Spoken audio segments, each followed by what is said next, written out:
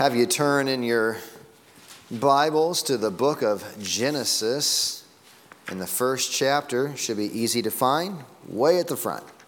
Genesis chapter 1. I don't know if I have anything in your bulletins or not. Starting a new little mini-series. I don't really know what to call this. I've got kind of rambling ideas of where I want to go. So I went with Missio Dei because, you know, I like to pull out fancy words. That is Latin for basically the mission of God or God's mission. Missio, Latin for mission. Dei is the Latin word for God. We have deism, is a belief in a God. So Missio Dei, God's purpose or His purpose and plan and our place in it.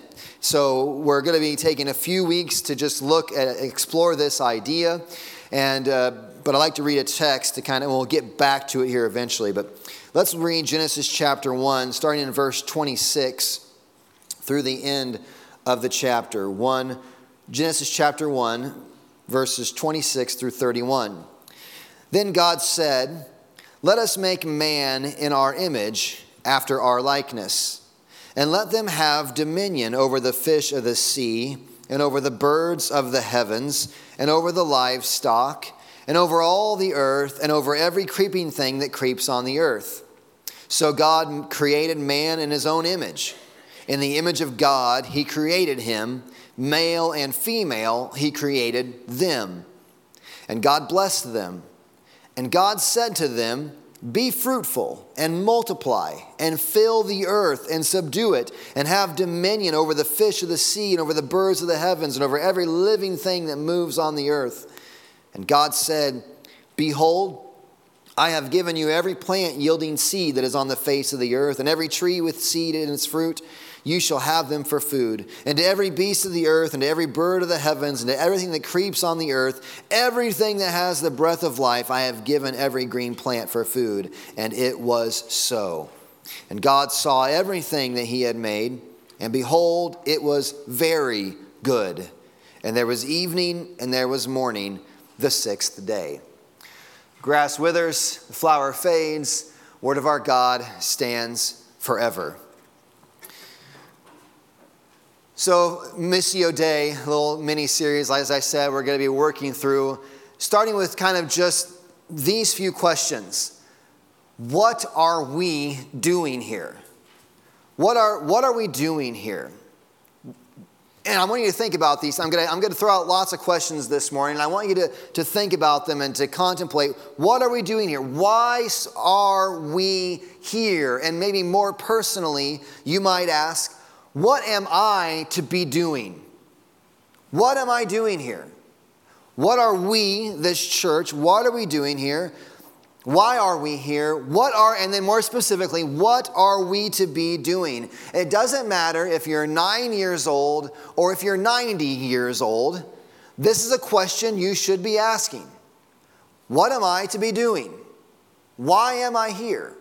What is going on? It's not just a question for 20-year-olds who are trying to figure their life out and explore what's going on and what am I supposed to be doing next. It's a question for all of us. In this moment, at this time, right now, why are we here? Why is this church here? In this time, right here, right now, 2019, why is this church here? And then more specifically, at this time, right now, whatever stage you're at in your life, what are you doing here? What is your life about? What are you going towards? What are you to be doing? And how you answer that question will be directly influenced by what it is you think God is doing. Those questions will come hand in hand. If what are you to be doing is greatly influenced by what you see and know God to be doing. If you have a clear picture of what God is doing, what God is up to, then that really begins to influence what is it that I'm supposed to be doing. If we ignore God and His plan, if we ignore the Missio Dei, if we ignore God's mission, well, then it really just becomes a question of what do you want to be doing? What am I to be doing? Well, I don't know. Let me figure out what I want to do today. And that's what I'm going to do. But if you have a strong view a strong understanding of who God is and what He is doing, then how you answer the question of what should I be doing and what should this church be doing, what are we here for, takes on a whole different direction based upon what it is that God is doing. If you can be convinced that God is still doing something and that His people are the primary instrument through which He does His work, if you can be convinced God is still doing something and His people are the primary instrument through which He does His work, then your very presence means that God has something more to do through you and in you. If you are here this morning, that just your very presence, and you are, I don't know why I said that's a dumb statement. If you're here this morning, you are, here you all are. Since you are here this morning, that means something very specifically, that God still has something to do in you and through you.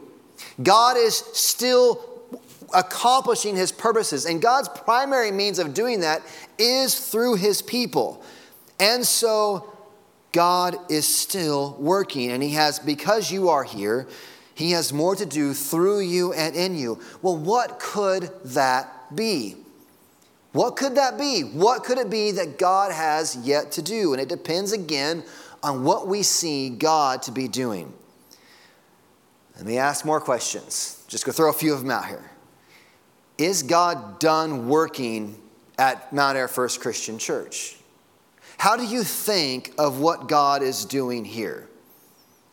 How do you think, are the best days for the First Christian Church back there? And I talk to a lot of people, and there are many good things that have happened at this church. And we will get in conversations and remember when XYZ. Remember the day that we had this or this thing was going on. And it can paint a picture, an idea of somehow the good times for the First Christian Church were then. Do you believe, do you have any expectation, is there a good future for the First Christian Church? And what does that look like? Or are the best days behind us? Do you have active expectations? I mean, I'm being very personal this morning. It's a nice family group here this morning. Are our best days back there? Or is it possible that God is still doing something at Mount Air First Christian Church and still wants to accomplish a purpose? And if so, then what is it? And do we come on a Sunday morning with expectations that God is alive and doing something in Mount Air, and He may be foolish enough to be doing it through us? Is God still on the move, or are our best days behind us? I have a question to put up on the screens here. Are we a monument church from a past mission, or a church on mission from a past monumental moment?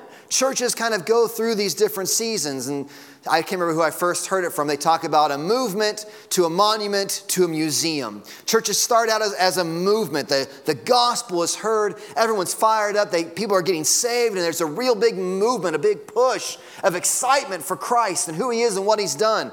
And then they go through these glory days, and then they become a monument where they want to make sure that what's gone on isn't forgotten. So they start putting in structures to keep a hold of what once was. And then they go from movements to monuments to museums where all they can do is talk about what once was. And there's no more movement.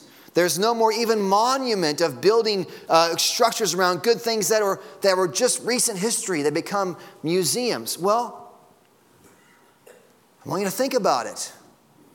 Are we a monument church from a past mission? God has done amazing things. God has had His will. Good things have gone on in this church. Is our point to become a monument to the things that once happened? Or are we still to be a church that is a church on a mission, flowing from monumental moments? And I would roll all of those back to the accomplishment of the gospel, that there's been these monumental moments in real history that push us forward on mission. In 1884, I've been doing some research on our church. 1884, 135 years ago, America was a fascinating place. Joseph Smith was pretending to read Egyptian hieroglyphs on golden tablets he didn't possess. Charles Taze Russell, the founder of Jehovah's Witnesses, was coming out with all of his new teachings. The Millerites, where we get the Seventh-day Adventists. Lots of spiritual explosion was going on in America in the 1880s. And in 1884, 135 years ago, here in Mount Ayr, a group of people got together and formed First Christian Church 135 years ago. That means none of you were here. And you may think you're 135 years old. You're not. I know it. None of you are here. None of this church belongs to any of the individuals here. A group of individuals got together. It was a place built for basic Christianity to flourish. Not Methodism, not Presbyterianism, not Catholicism, but just basic Christianity. 135 years later, here we are.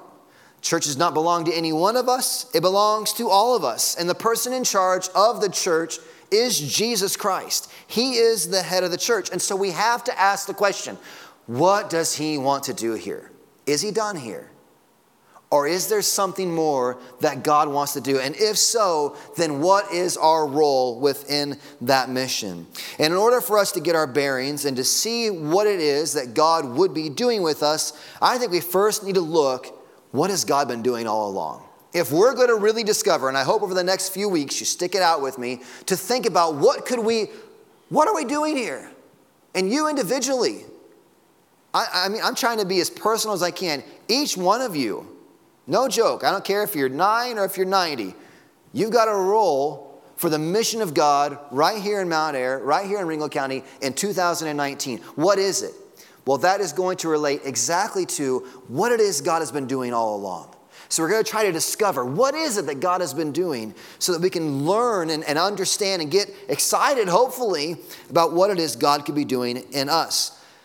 Some movements get caught up in, God's doing a new thing, right? We're trying to discover some new incredible movement. Those tend to get really wacky. Some new thing God is doing. God has been in this business. He's been on his mission for a long time. And what we're trying to discover is not some new, trendy, incredible, neat mission. We're trying to discover the same old, once for all delivered faith. We're looking for that mission that God has always been on, to join him in what he has always been doing. Not trying to create some new mission of our own, but to join in with God on what he has been doing all along. When I first preached, I had to look this up. I wasn't sure when it was. I filled in back in June of 2015, right before Jana was born. Before the Bible study even started, I filled in one June. And the text that I preached on was Jude, verses 1 through 4. And Jude 3 is that verse speaking about Jude was going to teach one thing. And then he says, but I decided to proclaim to you once again the faith once for all delivered to the saints. That there is this ancient message. There is this one central message. Not some new thing, but the same old thing God has been doing throughout his dealings in real space-time in the history of this world. What is that mission? That's what we want to grab a hold of. Not what new thing can First Christian Church think up to do. What has God been on a mission for in the world, and how do we get on board with what God wants to do right here? So with that, we jump way back, yes, to Genesis chapter 1, believe it or not. God starts all of this with a purpose, with a point. Story begins with nothing but God, and then everything. Now there's nothing. Darkness covers the water, spirits hovering. God speaks. Everything comes into being. Now, we could get bogged down into all the details and arguments that come up with creation. But we're not going to deal with all of that. Just saying enough, God makes it all. That's controversial enough today. God creates everything. Everything that is made by him and made through Christ. God has made these things, we learn later in the end of chapter 1 and chapter 2, God creates man on the 6th day. We learn later on in chapter 2, he makes man first, creates Eve from his rib. Male and female, God creates them. God makes man and woman in the garden, and he gives them a mission, right? We read it. We read the mission. Verse 28 of Genesis chapter 1. God blessed them. God said to them, be fruitful and multiply and fill the earth and subdue it. They are created special, separate, distinct from all other creation. They are made in the image of God. God breathes into them. They are made in the image of God. They are little reflectors of who God is. They are to show forth the character of God, the majesty of God, the wisdom of God. They are to shine forth as little image bearers, God, to the world. They are to glorify God in a very real way. Everything glorifies God. When we look at nature, like a Psalm 19:1, the heavens declare the glory of God. Last night, I was out in the heat all day yesterday. Yes, I work on Saturdays, and it was terrible, and I was dumping buckets of sweat. But about 6:30, I knew that cold front was coming through, and I wanted to be outside for it. I wanted to experience the cold. So I went out with the kids, and I was out there for 30, 40 minutes in the heat, sweating still, just waiting for that front to come through. And I don't know if you were outside, that is one of the most fun things to feel in the summer, is to be out with all that heat and humidity, and then just to feel the cool air just come in. It's just amazing what God has done. And the order that comes in a world that sometimes looks like such chaos, there can be that just a line in the universe, in the world, that heat goes and coolness comes. It's glorious. It truly is a Psalm 19:1. The heavens declare the glory of God. It's amazing. Then boom, cracks of lightning and thunder, and everyone's scattering to get everything inside as the rain comes. In many ways, the world, the heavens declare the glory of God, but especially God has made image bearers to shine forth his glory as little reflectors of his glory. God has made image bearers who will reflect him in a unique and special way on the earth. They were made, Isaiah 43:7 says, that he has made man to glorify him. So then the purpose of these glorifiers is to multiply glorifiers. Way back at the beginning, God makes man in his image, and what's he tell them to do? Spread, multiply glorifiers. I have that, I think, up on the board, that we are to multiply glorifiers. We are to enjoy and glory. We are to be joy and glory multipliers. Enjoying God, glorifying God, and spreading that enjoyment of him and that glorifying of him right there in Genesis chapter 1. Now, that isn't just a placeholder in the narrative, like, oh, well, we got to start this story somehow, so I guess we'll just we'll talk about these people that God made. It's just a placeholder. No. That's telling us the purpose and plan of God. His purpose is to create those who will enjoy him and glorify him, and for them to spread over all of the earth. His plan is to multiply his glory through his people, his little glorifiers, multiplying. This will produce their joy in him, as God is their greatest treasure, and it will further his receiving of glory as the good news of this God. And as they multiply and grow and spread throughout the world, the joy in God is increased because they know him, and he's glorified because people are recognizing him as the supreme treasure. God's purpose is his glory. And his plan is to secure a people for himself who in their enjoyment of him will increase his glory. We are joy and glory multipliers. God's purpose is his glory, and his plan then is to secure a people for himself who in their enjoyment of him will increase his glory. We are to be, from Genesis 1:26, joy and glory multipliers. After this, we're going to go real quick now. We're not going very far, I promise. But Genesis chapter 3, we have the fall of man and mankind. That image gets broken. So Genesis, the fall of man. It seems there God's plan is ruined. he was going to have joy and glory multipliers, and then they sin, they transgress, and the plan's ruined, isn't it?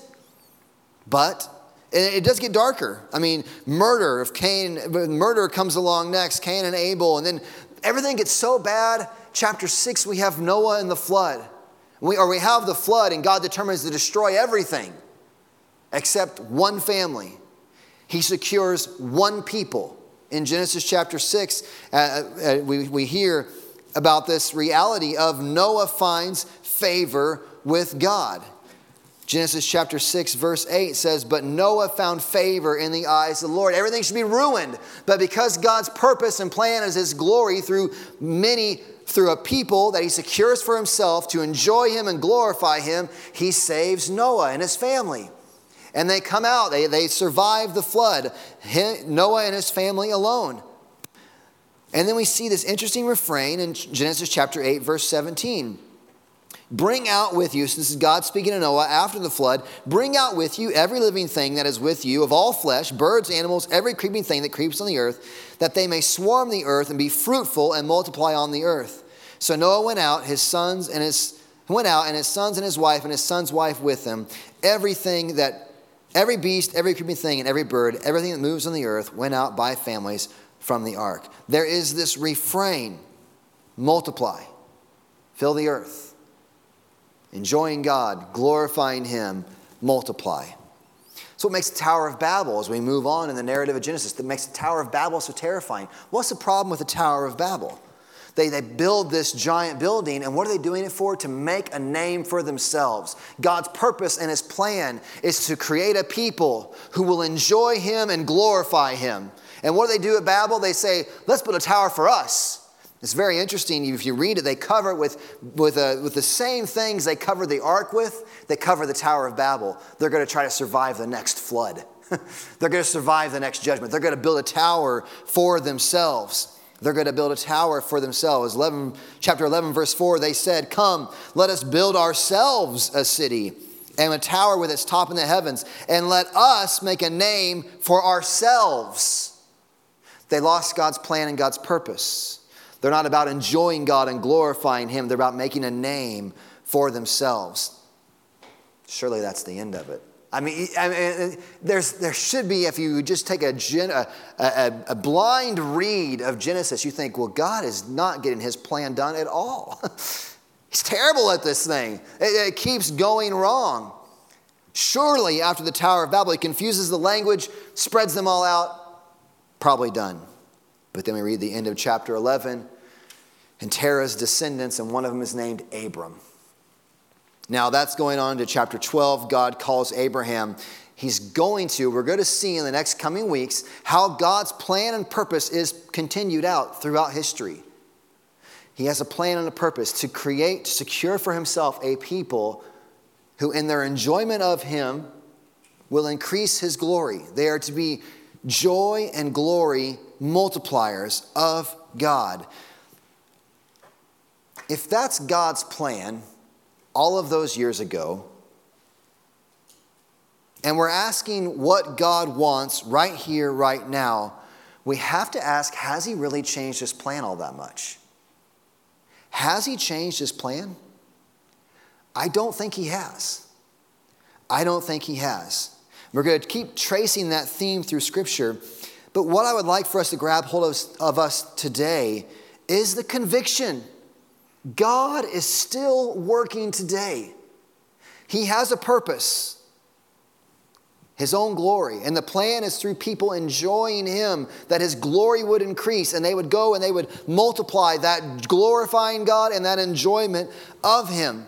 His work is in gathering a people for himself to glorify him and to spread the knowledge and enjoyment of him in every corner of his world. Now we know more of this story. We'll get to it. These people are going to eventually all be brought to God through the mediator, Jesus Christ. He's going to secure his people through the one man, the seed of the woman in Genesis 3:15, who is Jesus Christ. He's going to secure his people through him. We know the more of this story, but I would really like us to consider this morning, as you leave, to think about, do you really believe, is God finished working in Ringgold County?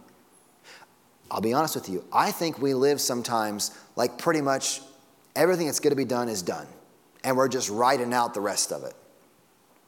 I feel like we get saved, and it's almost like we take early retirement in Christianity.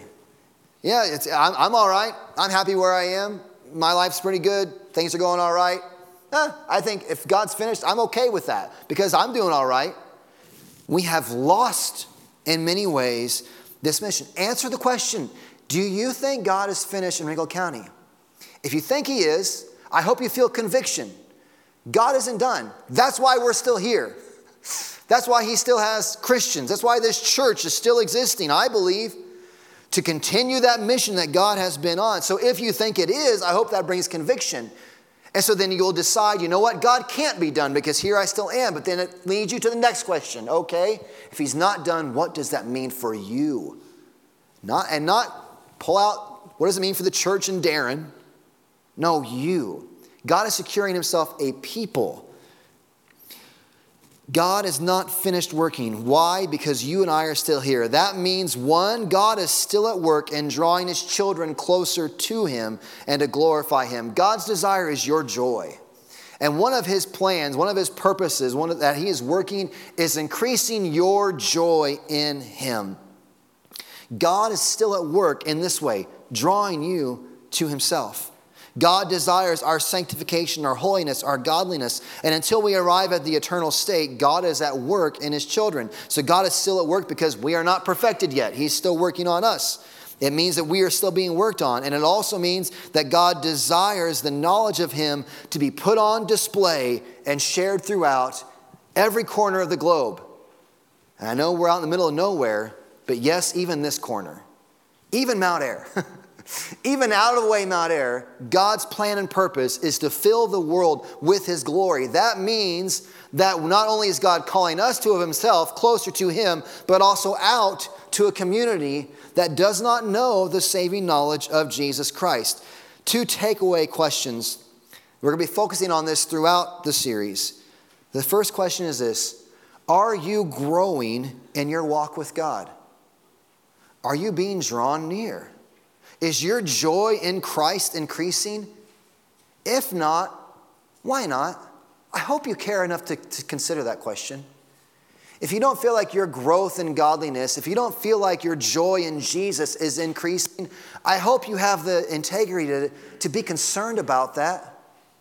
God is drawing you closer to himself. If not, why not? And if so, how is it increasing? God is at the work of drawing you nearer to himself. Let's work at it, and we're going to talk more about this, but then I want you just to ask the question. God's move is you closer to him. And if that's not happening, hope you're concerned. Let's figure out why. Second question, are you growing with your walk in God? The second question is, are you sharing the goodness of God with those around you? I don't mean in some generic, sterilized way. And we should have God talk. I'm not trying to put down God talk, but specifically, when was the last time you shared the gospel with someone? When was the last time you actually had a conversation about Jesus and what he has done to save that person from their sins? And if that's not happening, is God's plan and purpose going forward, or is it stagnating? So I want you to take those 2 questions. Are you drawing closer to God? Are you witnessing, testifying, sharing the goodness of God with those around you? That is how we join God on his mission. God has a mission of drawing people to securing a people for himself, increasing their joy in him, and spreading his glory throughout the world in their joy in him. Are you a part of that mission? And I'm calling you to come in. Let's have First Christian Church be a part of that mission that God is accomplishing. God is on a mission. Maybe you've never been walking with him. Today is your day. If that sounds totally foreign, you're like, I have no idea what Darren is saying, any of this stuff. Today's your day to start that. To find joy in Christ alone through his work on the cross. Taking the punishment you deserve, like our catechism talked about. Taking your judgment upon himself that you might know him and be reconciled to him. Maybe you've grown cold in your walk with him. Today is the day to get that reignited. to join him in his mission. God is on the move because that is who he is. There is a Missio Dei. There is a move of God. There is a mission of God. My desire is that we at First Christian Church would recognize that mission's not over. And we want to join him in what he is doing. So this morning as we come to communion, I pray that we do it in joy over the God who is working on us and for us and through us for our joy in him and for the spread of his glory in the world.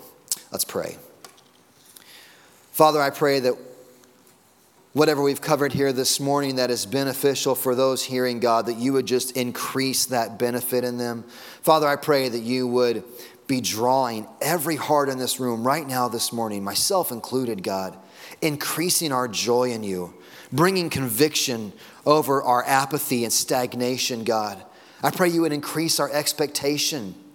I pray, Father, that we would look to you as the God who is still on the move.